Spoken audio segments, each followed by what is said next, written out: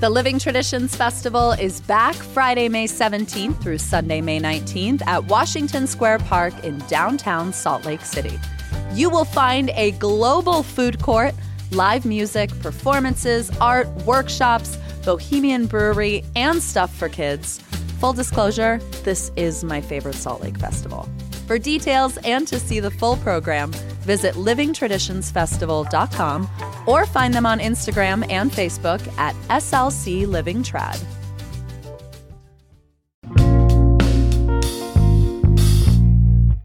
Here's what Salt Lake's talking about: warehouses, the mayoral election, and a new approach to downtown.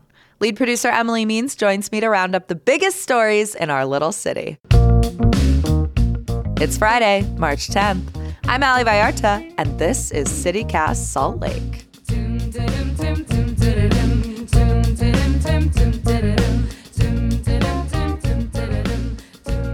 Emily Means the legislative session is over, which means we are now in control of our own destinies. And we can all breathe a sigh of relief, I guess. And in case you blinked and missed it, we did a two-parter this week recapping everything the legislature did to impact the lives of Salt Lakers, from the Great Salt Lake to a little news about the gondola, the proposed gondola up Little Cottonwood Canyon, to housing, homelessness, you name it. So go back and give that a listen if you haven't, because in just 40 minutes total, you can get caught up on 45 days worth of work. What a great deal, Allie. You know what? And if you call in the next 10 minutes, we'll throw in 3 interviews with our mayoral candidates. And a sticker. And a sticker. Okay, before we get into new news this week, Em, I want to give a little bit of an update. We'll call this Update Corner, because there are 2 stories that we talked about last week that I've got new news to pile on to about them. One is I think actually broke the story last week that the West Wendover City Council, which is, if you're not interested in cheap liquor or non-medical cannabis, then maybe you've never been to West Wendover or gambling. But if you like any of those 3 things, then you've definitely taken a road trip an hour and 45 minutes west of Salt Lake City to West Wendover, where a Planned Parenthood from California was hoping to get a conditional use permit to build an abortion clinic on the border of Utah and Nevada, of course, assuming that abortion is going to get a heck of a lot harder to access in this state, probably as soon as this year. Of course, important to note, right now in Utah, abortion is legal and safe up to 18 weeks and accessible. So the West Wendover City Council was hearing this conditional use permit request on Tuesday evening, and the council said no permit, no abortion clinic. But then the mayor said no and vetoed them. So where does that put things? A bit of a sticky wicket, because of course councils don't like being vetoed by mayors. And so basically, as I understand it now, this conditional use permit is kind of back at square one. Which is never great for planning decisions. Like, it takes a really long time to make your way through a city's land use processes. Yeah, it's a lot of red tape. So we'll see where this story goes from here. Of course, we will keep you updated if there is new news. But I did want to share that because I know a lot of people heard that on our show last week and were like, oh my God, what's the scoop? And then the other thing I want to give an update on that you and I talked about last week, Emily, is 3 members of the Salt Lake County Council voting against granting $61,000 to Salt Lake City to resettle Afghan refugees, which, important to note, that did pass because there's 7 members of the Salt Lake County Council and 4 of them voted for it. But it was such a strange choice, right? Because even the governor, didn't Governor Cox write a letter being like, yes, he did. Yeah, we would like as many Afghan refugees as possible in this state. Right. This had us scratching our heads for sure. And especially because they didn't provide any reason for their vote. I was really surprised by how quickly that item was heard, voted on, and then we were out the door. Well, I got some clarity. So before you and I talked last Friday, I, of course, emailed all 3 of these council members, Councilmember Sheldon Stewart, Dave Alvord, and Dia Theodore. And I said, hey, press request. Just curious why you all took this vote, because you didn't give a statement, so I don't have anything I can quote you on to understand why you took this vote. And I got a response from one of those council members this week, Dia Theodore, and she told me, I'm going to partially quote here. In the beginning, she was like, Salt Lake County has always been a welcoming place for refugees. I support the county's efforts to assist refugees. Kind of laid out that generally, like, her vote was not against Afghan refugees in her mind, right? But then she said, and here's a quote, I voted against spending these after I learned that these funds came from a grant from a foundation controlled by George Soros. I'm concerned that this fact was not adequately disclosed to the council when we were asked to accept these funds.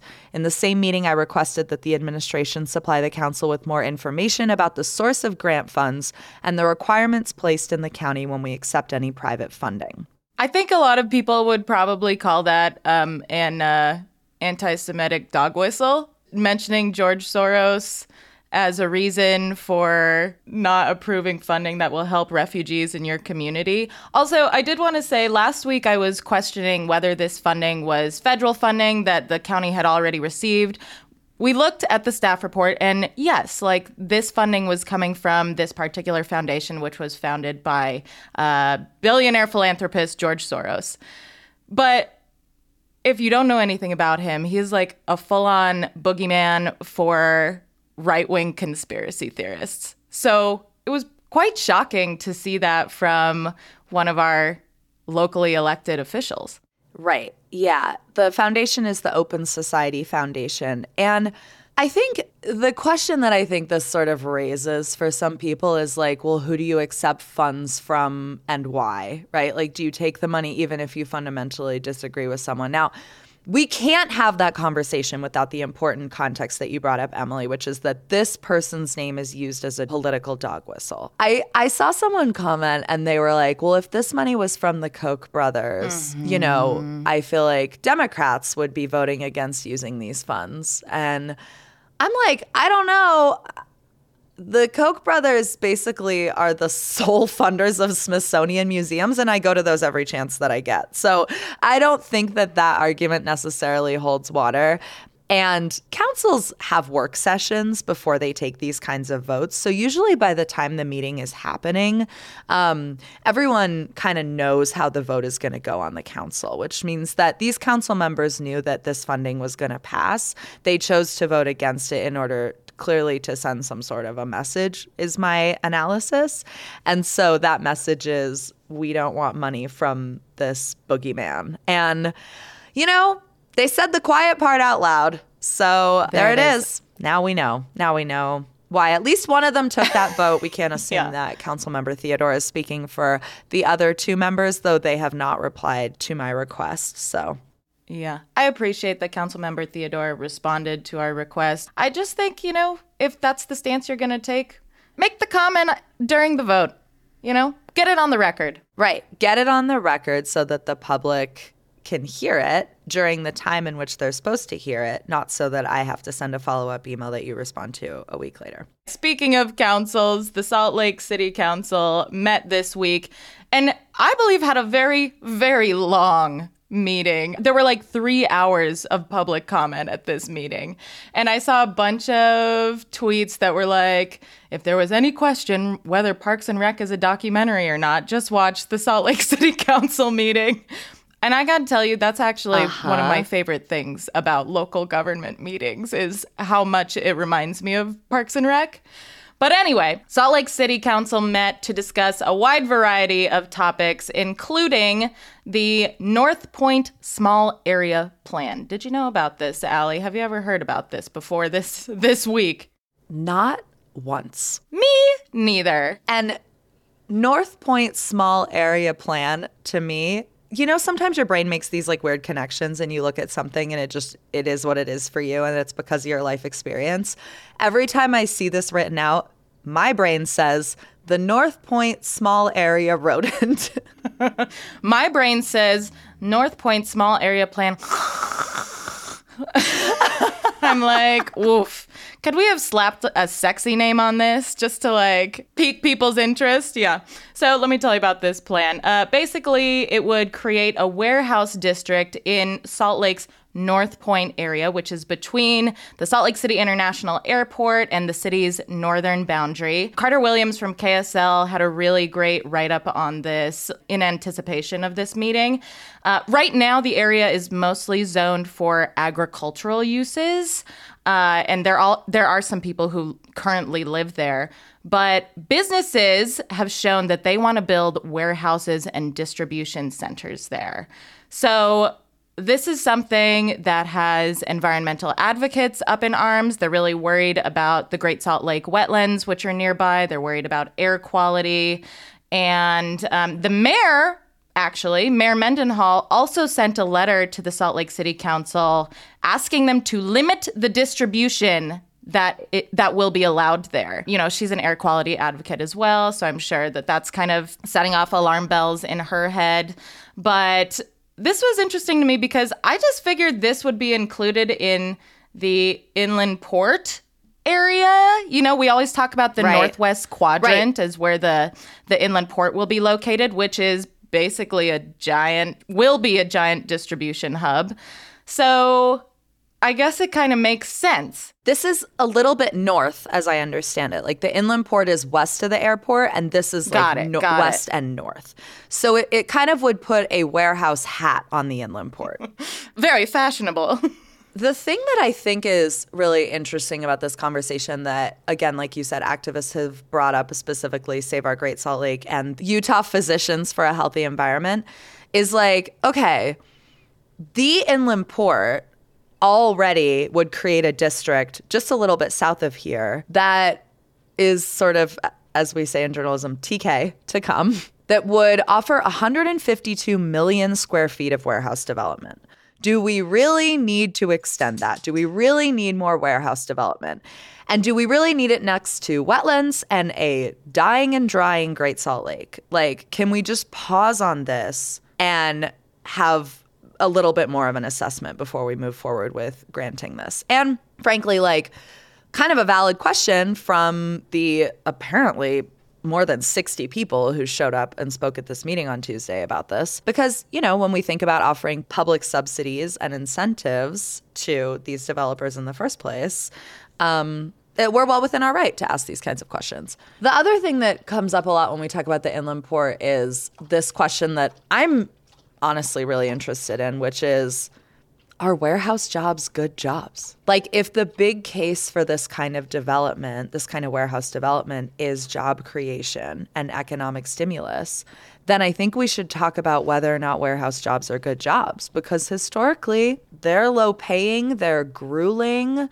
It seems like some of the oversight is like weird and poorly enforced. So I think that's also a question worth asking when we think about where we're directing public funds to development, which, look, we love seeing business growth in our city, like to match population growth, but where and why and how? I think that there is some disagreement on the city council that kind of hinges on that too. Well, we have a lot of more progressive leaning people on the council. I'm sure they really understand that environmental argument. What I think we're hearing from council member Victoria Petro-Eschler is that there is a need for more economic development in that area. You know, like the residents who live there, maybe they would like access to jobs that are closer to home. And I mean, I think you're exactly right. Like, are these the jobs that we want there? I was thinking about that and I was like, well, what other jobs could we put there? Like, what are some natural fits in that area? And I don't know. Like, I haven't even been out to the North Point area. You're not an economist. I'm not an economist. It's not our job to create jobs. But yeah, I am really curious about what the residents think. What would they like to see in their neighborhood? Well, basically what the council decided on Tuesday, to put a bow on this, is to kick the can down the road, which is often what happens when 60 people show up to a public comment session. So we will hear more from them on this. It feels like they're going back to the drawing board a little bit. They meet every week, so the news could come fast, the news could come slow. something the council did finally decide on. Wham, wham, wham, wham. Pew, pew, pew, pew, pew. Ranked choice voting. Yes, they did. It's happening, folks. That is how we will be electing our even-numbered city council seats and our mayor this fall.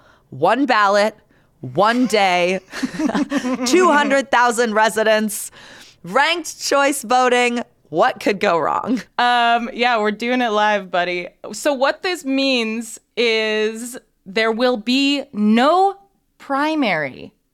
And I don't know, Allie, for us as journalists, media covering these races, it's kind of weird because that means there's nothing until November, until the November general election. There's nothing to kind of like gear up for and be like, okay, we've got this many candidates right now. Who's going to make it through? It's kind of weird territory for us to be in. Yeah, it's kind of eerie because, ranked choice voting is a little bit of a rodeo. And basically, for anyone who isn't familiar with ranked choice voting, the way that it works is you get a ballot, it lists all the candidates, and instead of picking one, you rank from first to last your preference, your faves, right? So when they do the first count, if an overwhelming majority of people have the same number one choice for mayor, then that's the mayor. But if it's kind of split, then they remove the bottom person and they take the second choice from the other people's, whatever, and they kind of like move it around. Basically, what kind of outcome this can lead to that makes it a little bit of a looser cannon than having a primary is it's a little bit harder to predict the outcome of a mayoral race because everyone's second favorite candidate could win, right? Like, basically, by being the whole city's second favorite choice, you could win if there are two sort of core candidates that are divisive or evenly split. Right. The idea is we're not picking, as we've heard in recent elections, the better of two bad candidates, And hopefully we don't have any bad candidates. It'd be great to be flush with wonderful choices, We would be excited for that. But yeah, here we go. Ranked choice voting, y'all. Now they're going to have to run a pretty thorough communications campaign to make sure people know how to rank choice vote. Because you think about those little slips that come in your ballot that are bright yellow that are like, here's how to fill in the bubble. And it's like, this is going to be a lot more complicated than that.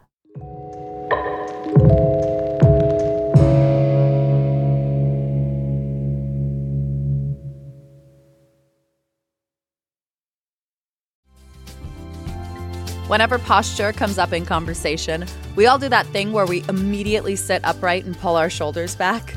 Did you do it just now? I did a movement session with Chandler at Embodied Patience, and after a few gentle corrections, I was surprised to find sitting up straight is incredibly easy. Chandler's practice combines over a decade of study in yoga, Pilates, and the Alexander technique. So why should you invest in your posture? Let's start with the link between better posture and better breathing. Whether you're returning to activity from an injury, looking to manage pain, or just have the sense things could be a little easier, Chandler will teach you to create sustainable movement habits so that you can enjoy the things you love for longer. Maybe that's running marathons.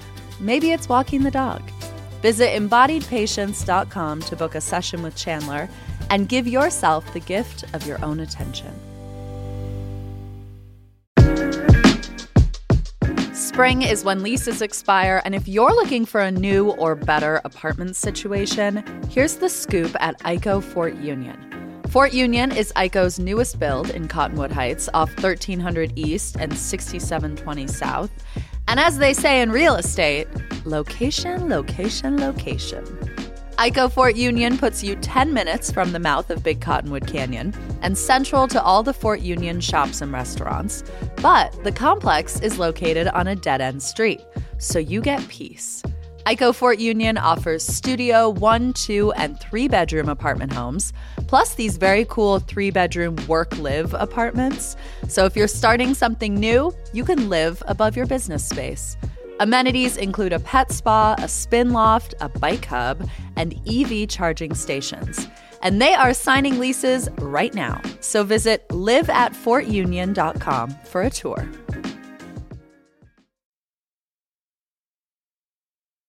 One more big city announcement that we got this week that I'm really excited about. I think these things are in tandem. I think they were being clever in releasing these two bits of news together. So Salt Lake City officially exploring something that we have on this show asked for, Open Streets Forever, which is basically taking the summer Open Streets program where Main Street from South Temple to 400 South is closed. It becomes pedestrian only historically, it's been Friday, Saturday. Last summer, they did it Thursday through Sunday, which was really cool because all those bars and restaurants could do like Sunday fun day events. Yeah, they close it down. They make it pedestrian only. And a lot of people asked last summer, like, guys, why can't we just do this forever? Like, let's just close Main Street. Like, let's just make it pedestrian. Fewer cars are always better, I think, in our public spaces. Right. And now the city is exploring it. They're actually hiring a consultant to look at what it would take to get that done. And they are accepting feedback from businesses and they're going through sort of the whole process. But it's kind of an exciting announcement. It could really shake up how our downtown looks and feels. Here's my question. So as I understand it, the TRAX train that runs along Main obviously would still run. Also, totally fine with that. I love the TRAX train. But the cross street traffic, all the streets that cross Main Street, that will continue. And for me, I feel like that's actually the most concerning bit as a pedestrian. It's not walking along Main Street where I feel least safe. It's crossing Second South, First South, Third South. I understand why they can't shut those down, right? Because they connect to other parts of the city. But to me, like, that's what would make this truly pedestrian friendly. I mean, I've been on pedestrian-only main streets before where the way that they address that is it's pedestrian right-of-way basically forever. Like, there's no light. It's just people just go for it and they move and the cars have to abide. But yeah, you would have to train vehicles to abide. And I think that is one of the reasons that I think they're hiring a consultant and really like exploring this thoroughly is because there are logistics like that that are kind of concerning. I will say, like, we also can't assume that every business owner would be into this. Like, if you're on that kind of north part of Main Street, it is pretty quiet up there. And I wonder how much traffic you do get if you're like a Three Pines coffee shop from people who kind of just they pull in their car to like make a quick return at City Creek, or they're just driving up and they want to jump out and get a coffee or a pastry at Ava's or whatever and get back in the car and scoot away. Like, the north part of Main Street is pretty quiet. Like, we don't need a pedestrian-only area in front of Cotopaxi after 6 p.m. Well, like, I mean, but if you also think about right? what's at the north part of Main Street, it's the Temple, right? And I actually think that the church complex there would probably really benefit from having it be pedestrian only, especially come conference time 2 times a year, right? I mean, the streets are swarming with people during conference. This is true, Emily. And also given like the leaked plan for Temple Square that we all saw kind of floating around a couple weeks ago, which is quite extravagant for how they would like to convert that whole like top of Main and South Temple, then those things could kind of blend together. Also, something we've talked about on this show in the past is like the controversial Sky Bridge that connects City Creek above the street, and how, like, even though I think it's wildly romantic, urban planners kind of wince at it because they're like, why would you get people off the street? Like, in what world? Yeah. And so would open streets maybe contribute to getting people back on the ground? I don't know. I will tell you, so the other news item that I mentioned that came along with this Open Streets announcement is that the city is starting a grant program for outdoor dining. And that's pretty cool because outdoor dining is definitely, as we come up here on the 3-year anniversary of the start of the COVID-19 pandemic, outdoor dining has been a real result of the pandemic that we've seen, and restaurants being able to spill out into the streets. And now the city's like, go for it. We love it. We want our restaurants spilling out into the streets. And we actually are creating a grant program in the amounts range, but around $10,000 to help you fund getting that set up permanently, a la, Valters or the Alibi patio. So those are both exciting things as we head into the summer. I will say my open streets dream, like the thing I would love to see tacked onto this proposal is, the free transit zone, how the Trax is, how the Trax is free, kind of shooting down Main there. I would like if the free zone extended to 9th. To Central 9th. Girl, you're talking my language. You know you are. Yes, because the free fare zone ends at, I believe, Courthouse. We need to go all the way to Central 9th because they are building something really cool, those businesses. And what I want to do is I want to get a beer at Water Witch, and then I want to hop on the free Trax and shoot up to Main. If you could create a scenario where Main Street is communicating with Central 9th in that way. Genius. Now we're cooking with gas. If they're not going to give us free fare forever, if the legislature is not going to give us free fare forever, at least extend the free fare zone. I mean, downtown is the most natural place to do that. Listen, it's good for business. How about that, legislature? Right. And we know that Salt Lake City's Downtown Alliance has said that one of their goals for downtown is to create a 36-hour city instead of a 12-hour city, right? So basically, right now, downtown feels like a place people go to work, and they want downtown to feel alive round the clock. And so part of this proposal is also looking at the Gallivan Center and what we could change there. And I don't know, I love the idea that all these little nooks in downtown will be kind of speaking to each other. That's my dream. And I hope it's heard. Beautiful. So, brings a tear to my eye. Beautiful. All right, let's get out of here. Let's get out of here. What are you doing this weekend, Emily? Well, Allie, it is daylight saving time, but this is the good one for us, right? I mean, for us summer girls. Us people who do not thrive in winter.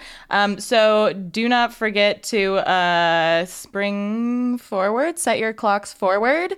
This means that we get more daylight, or it feels like we get more daylight. Yeah. It's kind of like a placebo effect, right? If I woke up earlier, I would get more daylight, but I don't do that. Yeah. Okay. My hairdresser at Lunatic Fringe, I love her, Brittany, but her grandmother is, I think, in her 80s or 90s, and she has this kind of ranch in Utah, and she does not participate in daylight savings time.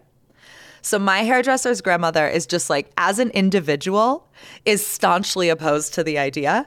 She does not participate. So they as a family have to be on her clock. Refer to her house as, yes, they refer to her house as ranch time. And she's like, we have been in so many family fights because someone got ranch time wrong. And we're meeting at grandma's at 6, but is it 5 or is it 7? I don't know. Depends on the time of year. And I am just obsessed with first of all, I hope when I'm that age, I throw down the gauntlet that hard to where I'm I'm in my own time zone now, actually, world. Real missed opportunity to not call it GMT Grandma Mean Time. Okay. This weekend, I also want to say there is a cool thing that the county library is doing. They are doing a teen formal wear swap. Of course, cool. Prom is on the horizon, and prom is expensive. It is expensive for everyone. It is very expensive for a lot of young people who want to participate in the tradition, but it feels like every year prom gets more and more out of hand. I one time had a student that I mentored at a previous job call me and ask if I would give them $2,000 for prom. And I was like, if I had it, I would. But also prom is going to cost you $2,000. Why? For what? Yeah. Yeah. She was like, Miss Allie, can I have $2,000? And I was like, for what? And she was like, for the prom. And I was like, God help us. So Salt Lake County is doing a prom, basically dress swap. And guess what? If you've ever been a bridesmaid, you're holding on to a prom dress. It's as good as a prom dress. So bring down whatever taffeta, bring down former bridesmaids dresses. If you've got something really fun, bring it down to the county library. Saturday, tomorrow, from 11 to 1 p.m. It's the County Library in Taylorsville that's doing the teen formal wear swap. It's at 4870 South 2700 West. And participate in helping ensure that all of our neighbor girlies can look their absolute best in their prom photos. What else this weekend? Oh, yeah. Good luck to the Real Salt Lake team. Their home opener is Saturday night. Get it. They're playing Austin. And apparently there's a major club announcement happening 2 hours before the game, which is probably going to be the announcement of the return of the Royals women's team. But I'm going. Allie, you should take the train there. You should take the train there. Are you going to do it? I'm going to. It's actually a great ride. Yeah, I'm going to do it. I really like taking the train down there. Well, I don't have a car, so. Well, enjoy your travels and enjoy the game. Sounds good, Emily. I will see you Monday. See you Monday. That's all for us today here on CityCast Salt Lake. Our lead producer is Emily Means. Our producer is Ivana Martinez. Our newsletter editor is Terina Ria, and our host is me, Ali Vallarta. Music is by the local band Mitochondria. We will be back Monday morning with more from around the city. Have a great weekend.